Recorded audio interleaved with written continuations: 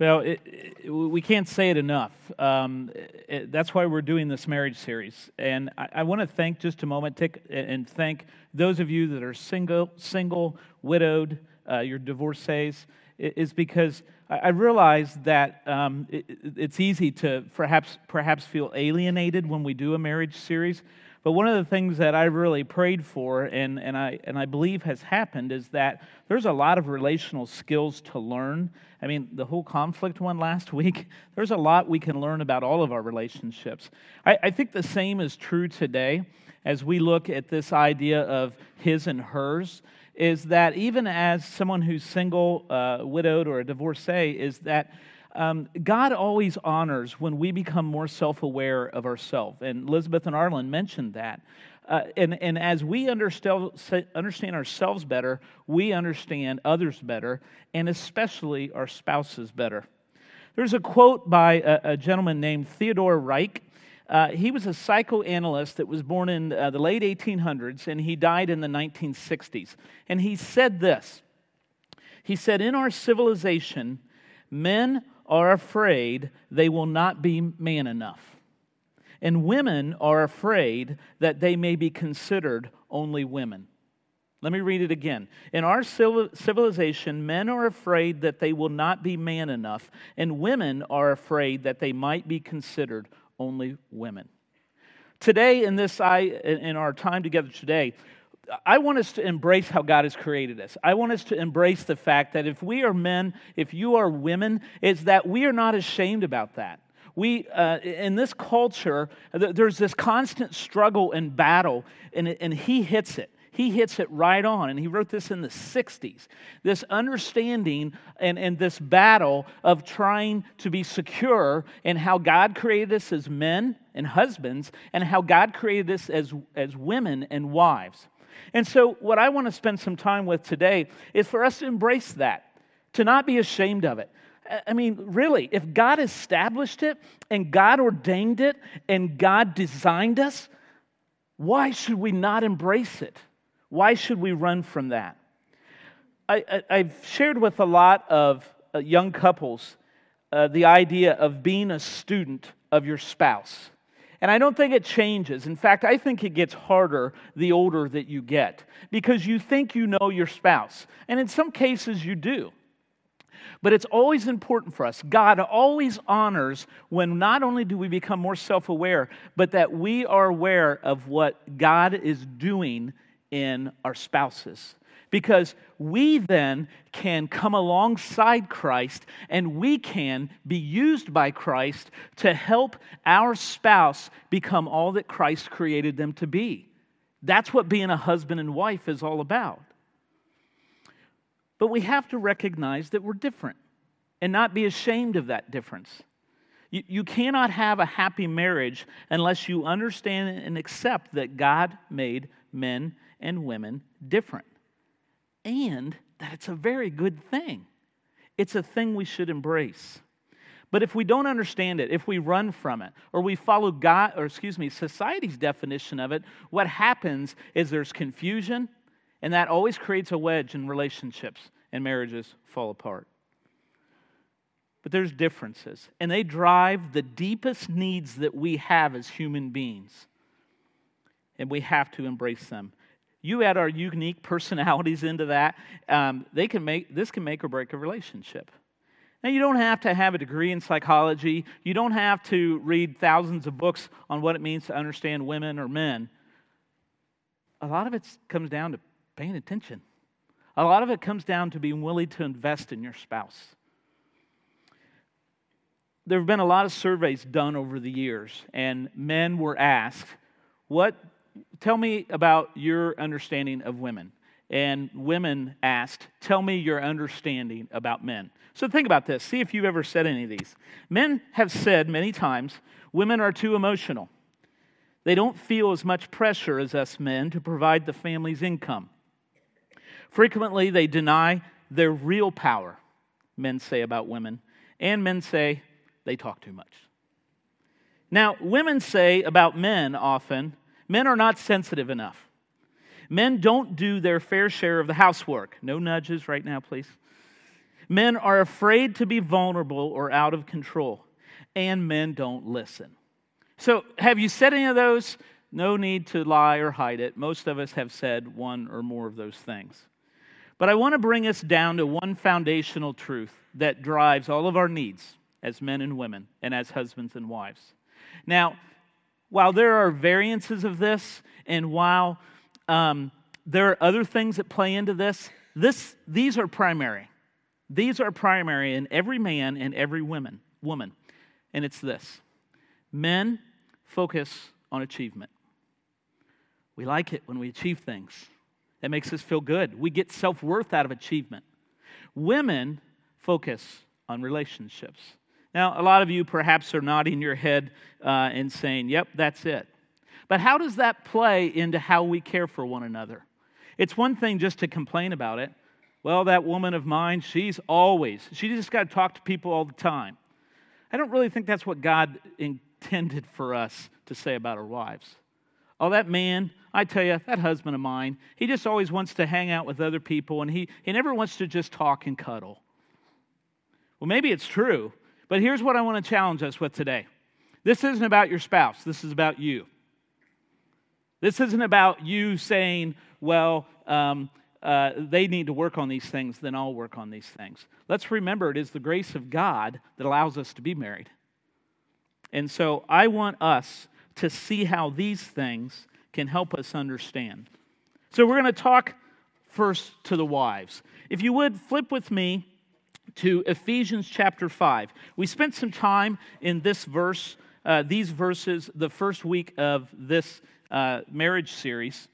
And I want us to go back here because we kind of took a cursory view of it, and I want to go back and dig in a little bit more because what we see here as we study it is we see how this really drives our needs.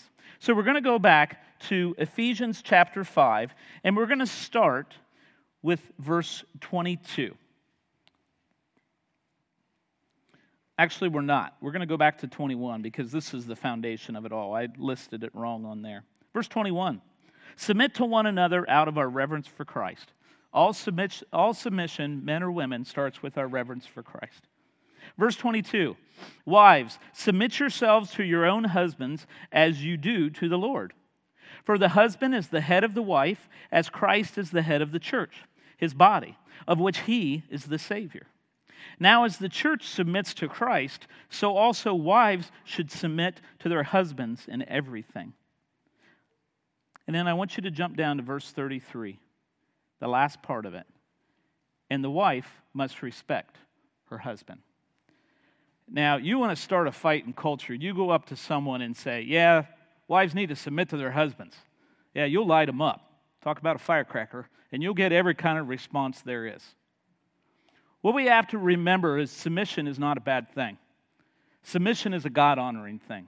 And when husbands and wives both submit, God is glorified, and the relationship benefits from it.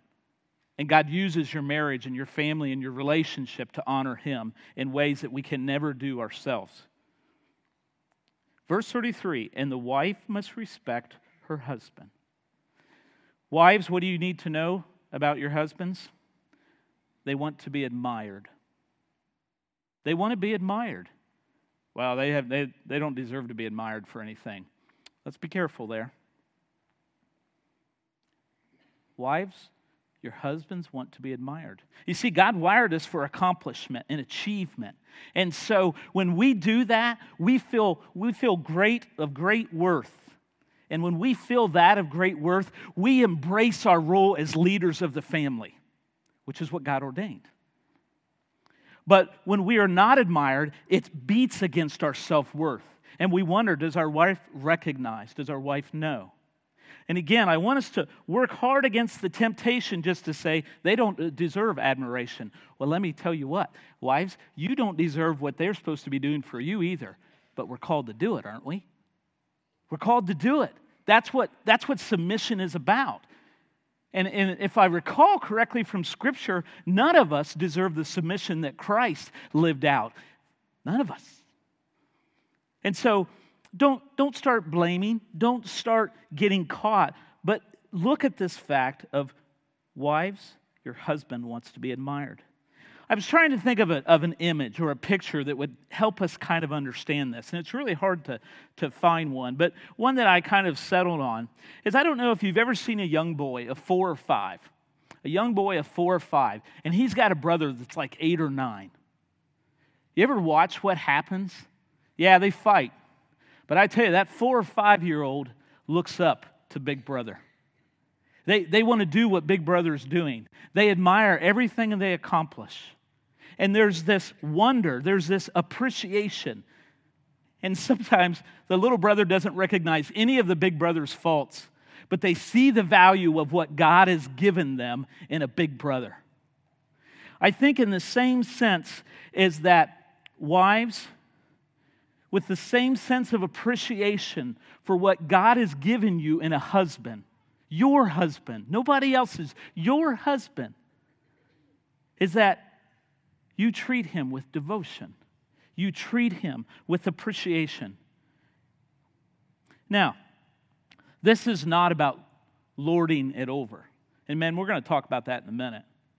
God never says this in His Word. In fact, He says the opposite, is that women should not submit to men who are not living for Christ. Men who are in fact involved in sinful attitudes. The passage of Scripture here, which talks about wives should submit to their husbands and everything, God never meant that to be, when He's sinful. No. We're talking about this state of marriage that God designed when husbands are doing what they should do. Not perfectly, but they're seeking to follow Christ. There is this willingness from women that their men need. Their husbands need a willingness. Not a forced, not a, well, okay, I guess I have to, because you're going to make a big deal about it. No. This genuineness to come alongside your husband. Just like Christ, when a wife admires her husband, she respects, honors, and shows value in ways that nurtures his leadership. You show me a man that is struggling to lead in his family, one of the first things to check, it's not always the case, but one of the first things to check is how the wife is admiring her husband. A man has been created to lead his family. That's what God's Word says. And there's nothing wrong with that. It's not about superiority of worth, which is what the culture makes it. I'm walking down the hallway this morning, and some little kid yells and he actually yells it out to Arlen, and he says, "Are boys better than girls?" And I thought, how appropriate. I said, "Get that boy into the sanctuary. We're going to talk about that today." You see, the culture tends to create this worth that men are worth more than women. You show me in Scripture where that says that. It doesn't. This passage of Scripture does not say a man is better than a woman. He values all, and Scripture talks about it all over the place. He has created and designed everyone, and all of us have worth. But there is a difference in responsibility.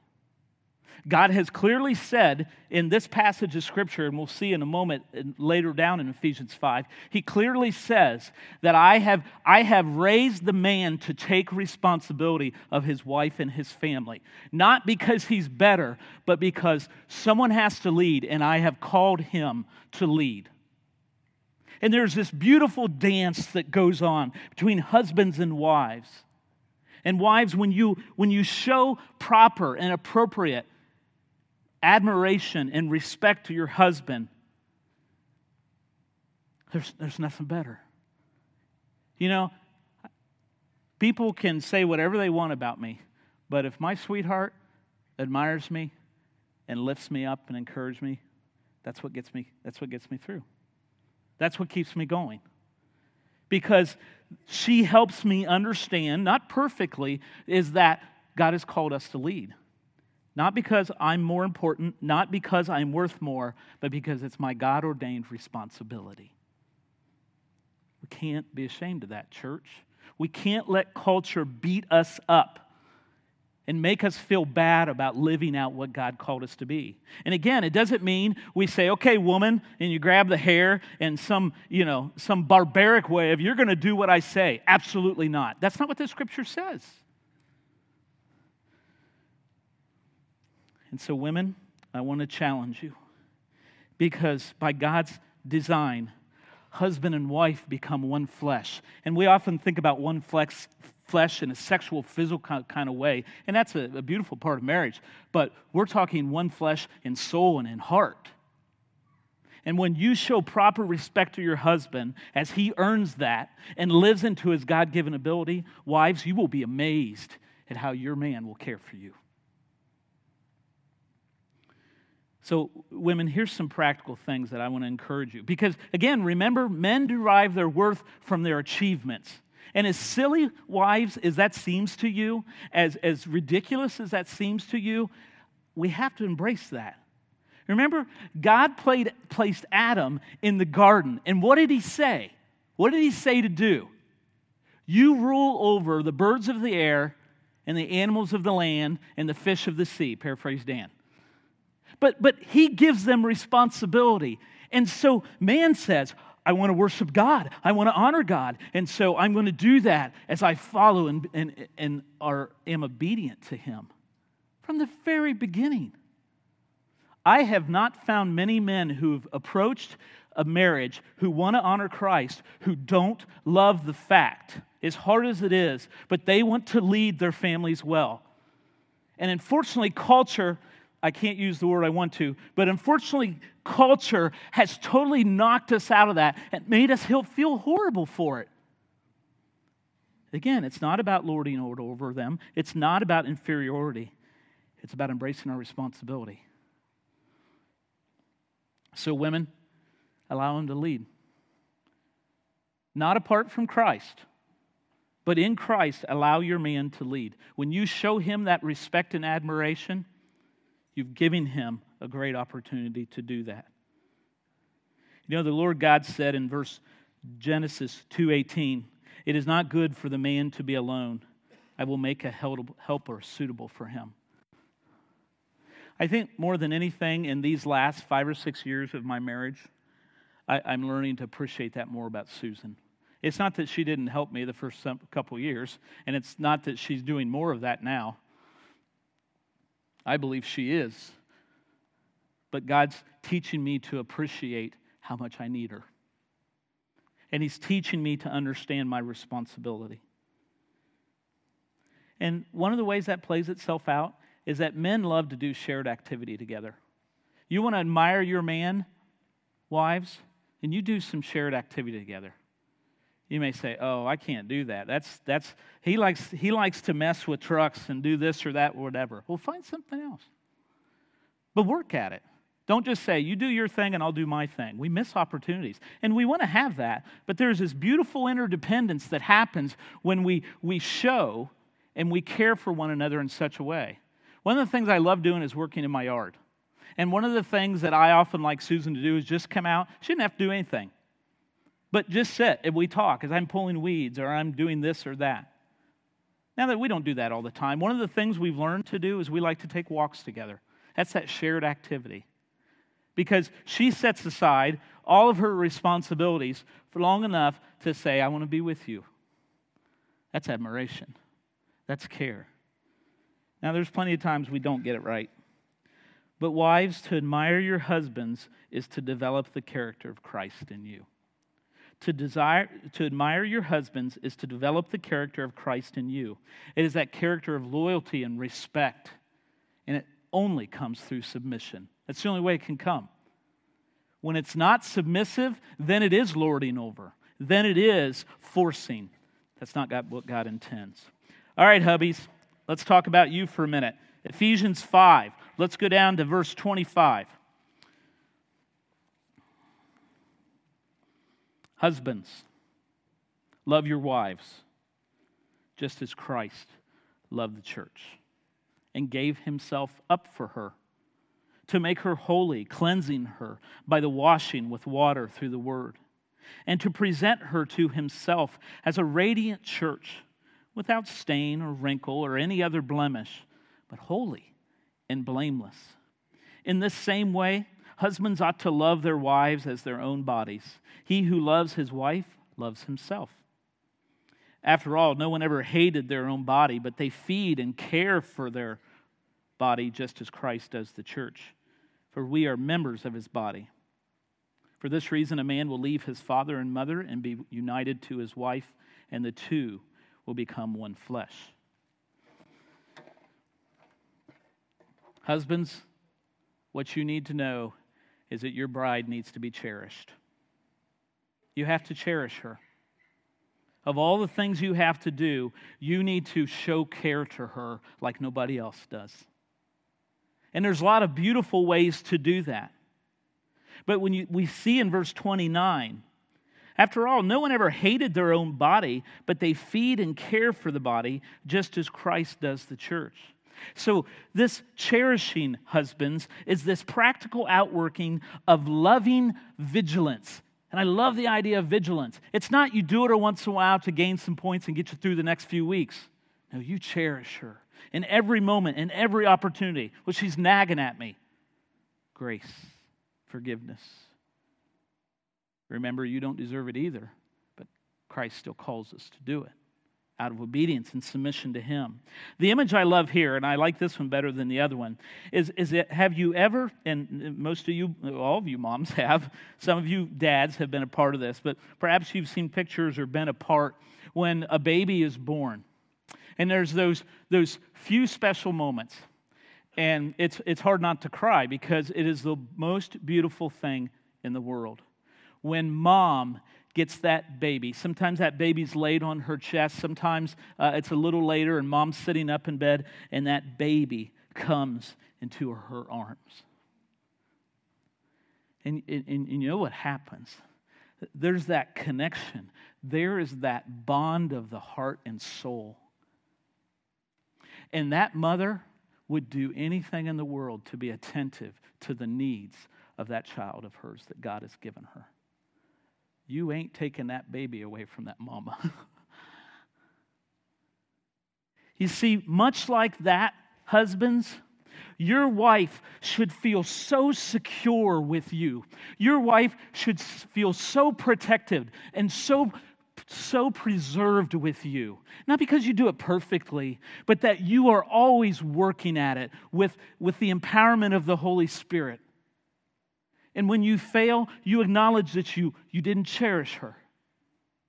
But much like that bond between a mother and a newborn child, a husband should cherish what God has given him and his wife. Christ's love for the church is the model for husbands in its purpose and goal, as well as its self-sacrifice. Men, you're going to have to. Husbands, you are going to have to make sacrifices for your wives. And I think one of the checks is for you to spend some time alone with God and say, God, am I making sacrifice for my wife? I think that's a real question. You don't need to share that with anybody. You don't even need to share that with your wife. That's between you and the Lord, and you need to walk in obedience.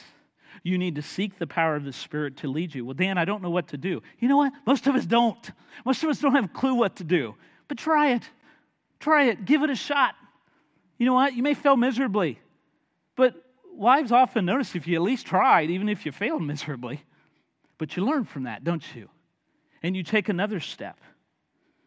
You see, in light of Christ's complete giving of himself that we read about in the Scripture, to make the church holy and cleanse her, husbands should be utterly committed to the total well-being, especially the spiritual well-being of your wife. Does your wife know that she's number one no matter what? How you talk to other women, is there ever a hint that your wife would think that you would even flirt, let alone take it further and show value to another woman in a very inappropriate way? Exercise on the side of caution, by the way.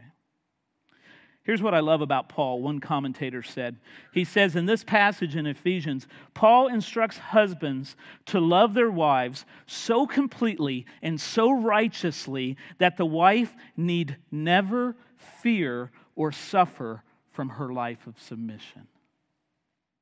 That is a huge standard, men, isn't it? And I know what you're thinking because I'm thinking it too. I don't know how to do that. Christ does.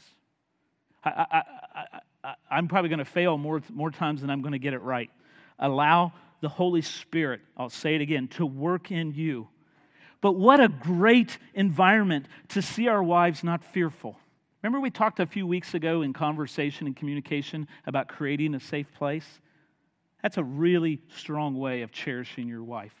Your wife should be able to say anything to you that, of course, is not sinful or devaluing, but to express and share her feelings. And you've created such an environment that she feels safe. Because most of the time, they don't want us to fix it. Most of the time, they don't want us to have everything figured out perfectly. What they want is to be cherished. So here's some practical ways. Practical ways, because women derive their worth more from who they are than what they do. Men, tell them you love them. Now, that probably seems like the silliest thing. You spend all your time, and this is your advice to us? Yep. Tell them when they expect it, and tell them when they don't expect it. But tell them you love them. Because, especially in this culture, women, despite what the culture is trying to do, the culture degrades women. And your role as a husband is to lift and cherish and build up your wife. And to know that she's loved and cared for will do that. But you got to back it up with expressions of that. Conversation and listening is huge. She wants her feelings to be validated. You don't have to agree with them. We talked about that last week. But validate that it's okay for her to feel that way. No matter how wrong she may be, it doesn't matter. But you are caring for her, thinking about her when you're not together. And what I think is a great step for husbands to take is to do the Gary Chapman 5 love languages. How many of you have done the 5 love languages quiz? Anybody? It's the same way in the first service. I can't believe that. You need to do this, okay? I'm just telling you, that's your homework for the week. Go online, type in 5lovelanguages.com, and there's a little quiz. And my family and I did this it's probably been about 2 years ago. It was a Sunday afternoon. We had all the kids around the table, and Samantha actually had a friend home. And so we just impromptu decided, hey, we're going to do this. Some discussion led to it. And so we start walking through, and it asks these questions. And they identify 5 ways that love is communicated to you. Because husbands, what the tendency is that we love our wives the way that we're comfortable with. We love our wives the way we want to. But it may not be that may not be the way God wired them. And so there are 5 of them. One is words of affirmation. This is my sweetheart's. She needs words of affirmation. When I'm ornery, I like to tease her. That's one of the ways I like to show love, which is really goofy, but it's what I do. And so there are times when she's very receptive to that, and she knows that I'm teasing. But sometimes, very subtly, it can turn into a bit of a dig on her. And she'll just lovingly look at me and say, words of affirmation. Just a reminder, she doesn't do it cruelly, because I do the same with her. There are times when mine is physical touch, which is another one. I tell my kids, it drives them nuts, but they know this is Dad. In fact, we're taking this quiz, and every question that kind of had to do with physical touch, my kids just bust out laughing. Because they know that if they don't say anything to me, but I get a hug and a kiss, Dad's happy. That speaks love to me. I want a hug and I want a kiss. They don't have to say a word to me. For Susan, it's words of affirmation. Another one is acts of service. Some people like to have an act of service done for them. Another one is receiving gifts. I was talking to a lady after first service, and she said, I kind of was thinking about those, and she said, I guessed mine. She said, I know mine, and I guessed my husband's, and I asked him. And she said, I got it right. And she said, this is not ours, the gift thing. But for some women, you bring home a thing of flowers, woo! They love it. They love to be given those gifts. And then the last one is quality time. Some people respond with just wanting to be together. It doesn't matter what you do. This is my son Jacob's, actually. we get to hang out, that communicates love to him. All of those are very doable. And so part of it is learning. So I encourage you to jump out and do that. But remember, husbands, most women, intimacy means sharing secrets, talking things over, cuddling, building relationship. You may say, well, I'm just not wired that way. You know what? It's time to make some sacrifice. Because God will equip you to do it. God didn't bring you your bride and say, well, I don't know how you're going to do this. It's going to be really tough. No, he says, let me nurture that in you. And then when you cherish your wife, you develop the character of Christ. You will be amazed, men, as you cherish your wives, how you start to appreciate people more. Cherish comes out of self-sacrifice and commitment through submission. Jake and Rachel, will you do me a favor and come up here a minute? I want to use you guys this morning. You don't have to say anything, so it's all good. So what I would like you to do is I want to kind of you guys to kind of visualize. So Rachel, everybody tell Jake and Rachel hello. Okay, Rachel, I want you to stand here. Jake, I want you over here. Okay. Now I'm going to kind of move you around like puppets. Just go with me, okay? So what I want you to do is I want you to put your arm around the back of your wife, okay? Okay? And you put your arm around him. And then what I want you to do is I want you to embrace hands, okay? And so what happens here in a marriage the way God designed it is that husband and wife walk hand in hand together. And the way it's designed is that, just take a couple of steps forward, is that as they grow and mature, as they experience life, as they are walking together. But what happens, you can come back, what happens is that Jake has a responsibility. His responsibility is to lead.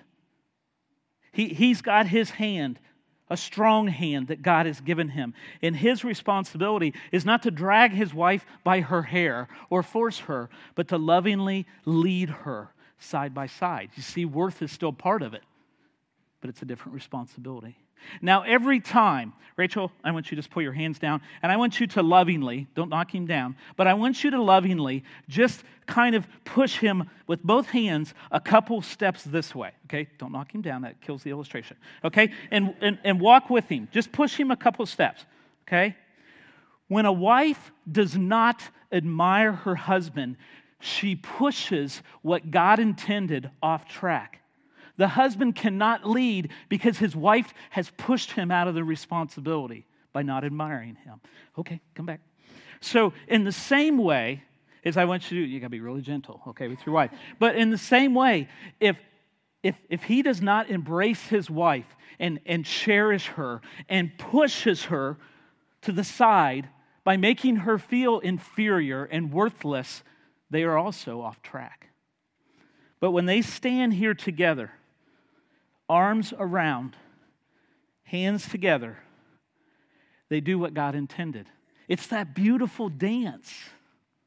That beautiful dance. And yeah, there's sometimes there's a little bit pushing going on and you're trying and we have those sinful things and they force us a little bit.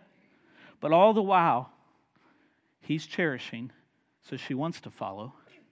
And she's admiring him so that he's empowered to lead. Thank them if you would. You guys did a really good job. This is where doubts come in. This is where people come up with every sort of excuse. What you have to do is make the commitment that you want to walk in the God-given rules that he has given you. And you want to appreciate and understand what it means to admire and cherish. So I want to give you a couple steps. The one step is this for a next step. Start with yourself. Don't go home today and start talking about all the things that your spouse is not doing to admire or cherish you. That's not how you get it done. But seek Christ and say to Christ, nurture this in me. No matter how, frustrated I may be, start with yourself. And ask God to nurture those characteristics in you. And then pray for your spouse. Don't try to change them. It's not the way it works. You know, it's always disaster when couples come into the marriage. And the funny thing is I think this is true of most couples. Yeah, they have some idiosyncrasies, my spouse to be, but I'm going to change them. It usually does not work. You let God change their heart. You let God nurture that in them. And so pray for them. Essentially lay your spouse on the altar of the Lord and say, God, transform their heart. And if that means you sharing your fears, if that means that you getting rid of all the unforgiveness, whatever that is, then let it go. And trust Christ with that. And you will see a beautiful dance. Take some time, take some effort. But oh, the beauty of it. And just so you know, people in culture, they really do want what God has intended. They just don't know it. They fight against it because they think they've figured out a better way. I mean, haven't we done that some too? But let's trust Christ in this. Let's call upon Him for grace. Look at this last quote. Jill Savage, who is an author and a relational expert, said this: in your attempt to build a bridge between your two worlds, remember that the gap is not as big as it looks. As individuals, we are unique. As men and women, we find typical gender differences. Yet, as human beings, we all have the same basic needs: to be loved, accepted, and valued. You look at any insecurity in any person, it's because they don't feel loved, accepted, and valued. Husbands, wives, it's your role, it's your responsibility to help through admiration and cherishing your spouse to feel loved, accepted, and valued. And God has equipped you through the Holy Spirit to do it as a Christ follower. If you're here today and you're trying to figure out the marriage thing and you have not surrendered and submitted your life to Christ, as verse 21 says, you will struggle. You will never experience the beautiful dance of what a marriage is designed to be, because it starts with our surrender to Christ. Maybe today, what it is for you is that you've wandered from Christ. I cannot say it strongly enough. You need to surrender, perhaps anew.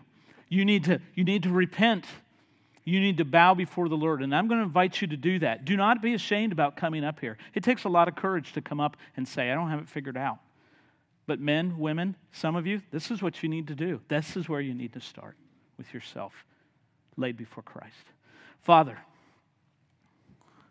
thank you for this beautiful thing of marriage, a relationship like no other, but modeled in Christ and the church. God, I pray that you would not send people out of this place today feeling defeated.